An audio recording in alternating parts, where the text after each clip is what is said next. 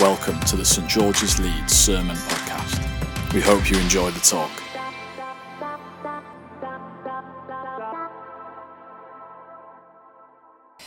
Well, good evening, everyone. It is lovely to be here with you. As Eve has already said, my name is Lizzie Wolfe, and I'm the rector here at St George's.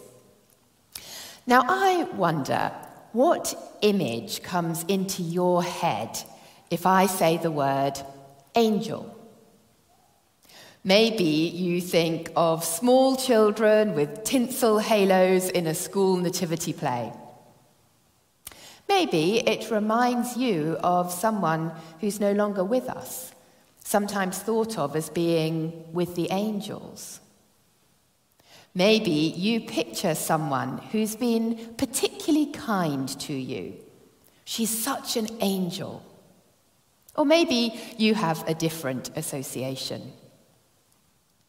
We're here tonight celebrating the birth of a baby boy around 2,000 years ago. This baby wasn't just an ordinary baby, and one of the ways that we know that is because of the angels who appear in his story. In Luke's account of Jesus' birth, which we're reading tonight, angels appear on 3 separate occasions. The angels themselves aren't described in any detail. The focus is always on their message. But each time, one of the things that the angel says is, "Do not be afraid." Now that suggests to me that biblical angels are not cute and fluffy. They are glorious, awe-inspiring messengers from God himself. And they start by saying, "Do not be afraid," because otherwise people would be terrified. So let's take a look at the first time someone meets an angel in the story of Jesus' birth. Zechariah and his wife Elizabeth are faithful Jews who are very old. Some translations put it a little more gently, saying well advanced in years. We're told they don't have any children, in a culture where that brought shame as well as heartache.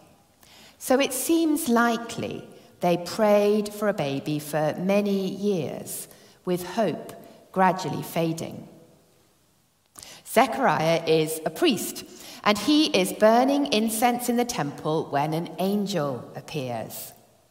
The angel promises him a son, John, who will get people ready for the Lord. There are some comic touches to this encounter. Zechariah isn't quite prepared to take the angel's word for it, so he asks for a sign. The angel effectively gives him a bit of a telling off. "I'm an angel," he says. "Isn't that enough?" And Zechariah is then struck dumb until the birth of John. So he has to explain what has happened to him in sign language.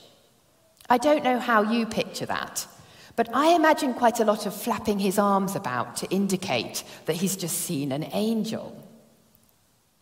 Be that as it may, this is an important moment, a turning point, actually, in God's great story of love and rescue. The promise of a baby to a childless couple echoes some of the old stories of Israel's history.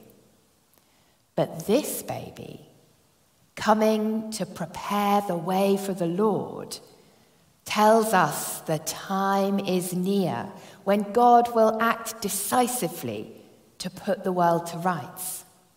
This baby, who will grow up to be John the Baptist, is the start of something new and exciting. Until the angel appeared, Zechariah and Elizabeth were just ordinary people with ordinary lives. But God sees them and knows them. He wants to involve them in his great story of love and rescue. And he wants to involve us too. We have all sorts of people here tonight and watching on live stream. Maybe you're like Zechariah and Elizabeth, faithful and well advanced in years. Maybe God will yet call you to a new and unexpected thing. Maybe the thing you'll be most remembered for is yet to happen. You may think your glory years are over, but God sees you and knows you. He wants to involve you in his great story of love and rescue. Or maybe, like Zechariah and Elizabeth, you've been praying and praying and praying for something specific. Maybe one day soon, an angel will arrive and say your prayer has been heard. Imagine that. Maybe something is about to change.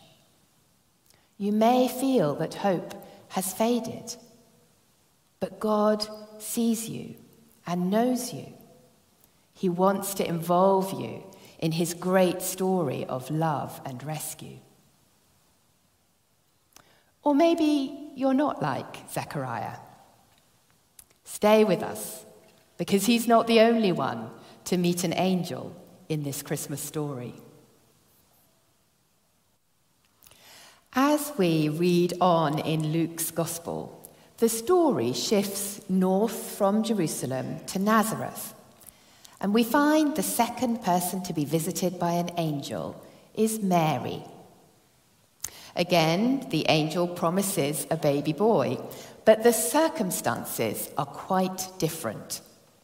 Zechariah and Elizabeth were well advanced in years. By contrast, Mary is young, probably a teenager. Zechariah and Elizabeth had been longing for a child, waiting for many years. Mary is pledged to be married to Joseph. She's probably still living with her parents. An early pregnancy means scandal and risk. It could jeopardize Mary's future. For Mary, the angel's news that she is to have a baby now is certainly unexpected. But that's not all. The most extraordinary news the angel brings is who the baby is. Long ago, God promised a descendant of King David would come and reign forever. We heard one of those prophecies in our first reading tonight from the book of Isaiah. This baby, says the angel, is that long-awaited king. He's the true ruler of the world. He's God's son in a very special way.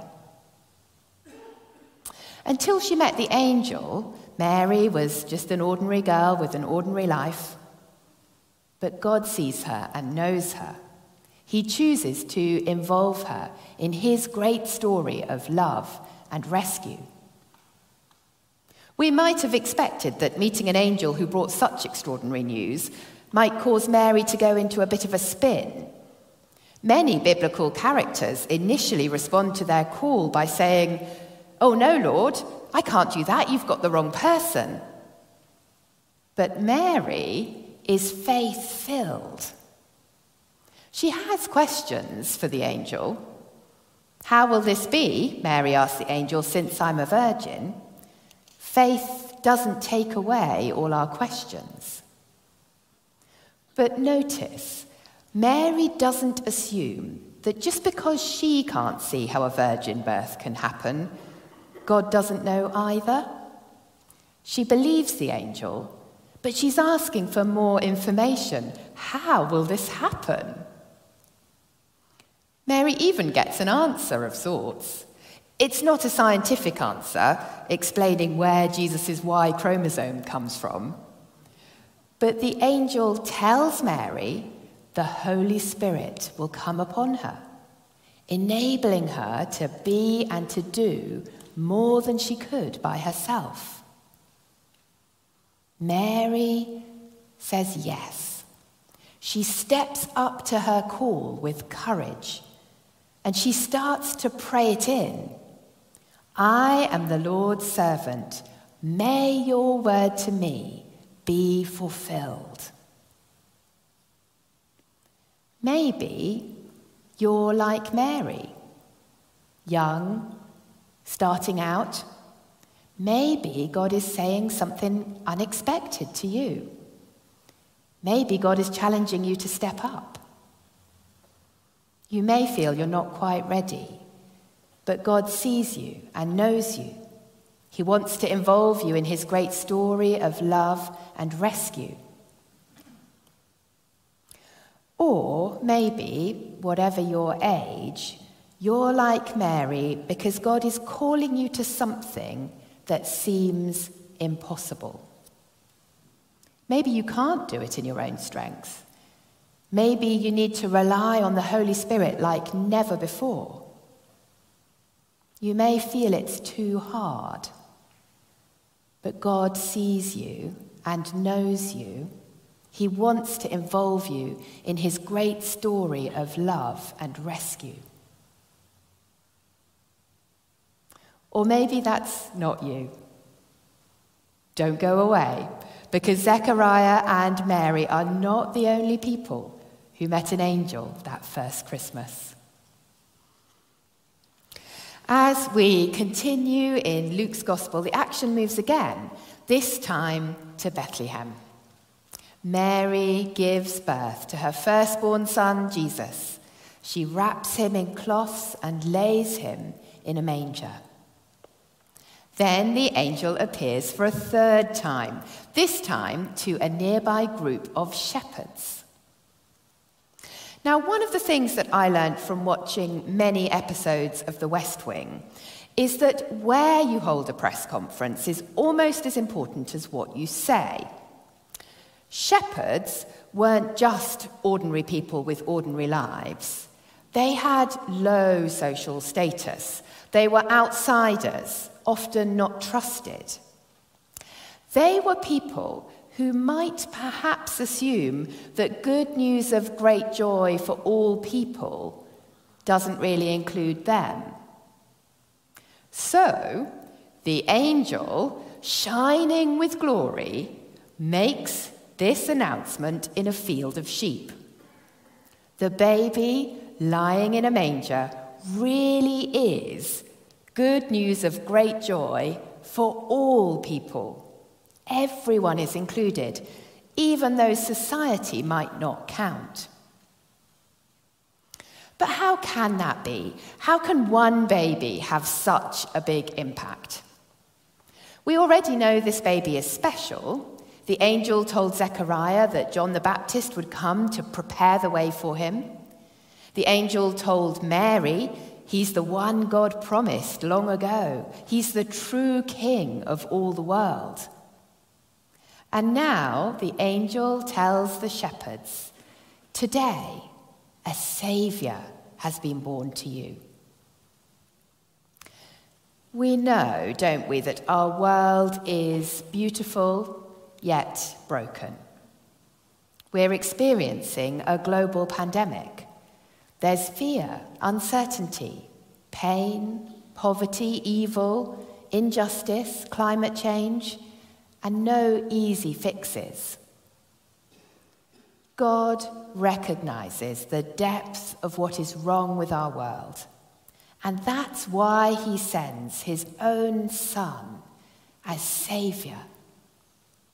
Jesus comes with forgiveness and healing. He comes to put the world to rights. He comes to save us. This is good news of great joy for all people. It's right to celebrate the birth of this baby each Christmas. But it's also important to remember that Christmas is just the beginning. Christmas is the dawning of light on those living in the land of deep darkness. Then the baby grows up, and his death and resurrection change everything. They are the central, decisive acts of God's great story of love and rescue. But the story doesn't even end there. It's still going on today. It's all around us for those with eyes to see. Jesus is here now by his Holy Spirit. He wants to meet with each one of us. He offers us love and rescue, and he invites us to join him in bringing love and rescue to those around us. Maybe you're like the shepherds because you feel like an outsider. Maybe life is lonely and hard. You may feel like nobody cares, but God sees you and knows you.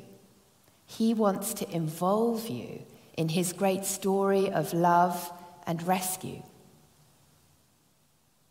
Or maybe you're like the shepherds at the end of our reading. Maybe you've met Jesus and experienced his love for yourself. Maybe you've got praises to sing and a story to share.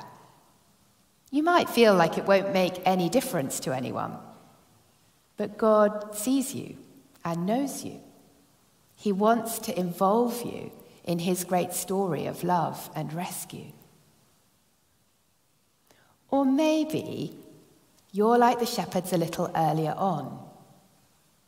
Maybe you've been surprised by angels tonight. Maybe you'd like to investigate further to see if you could meet Jesus too. You may worry it's too good to be true, but God sees you and knows you. He is ready to welcome you, and he wants to involve you in his great story of love and rescue.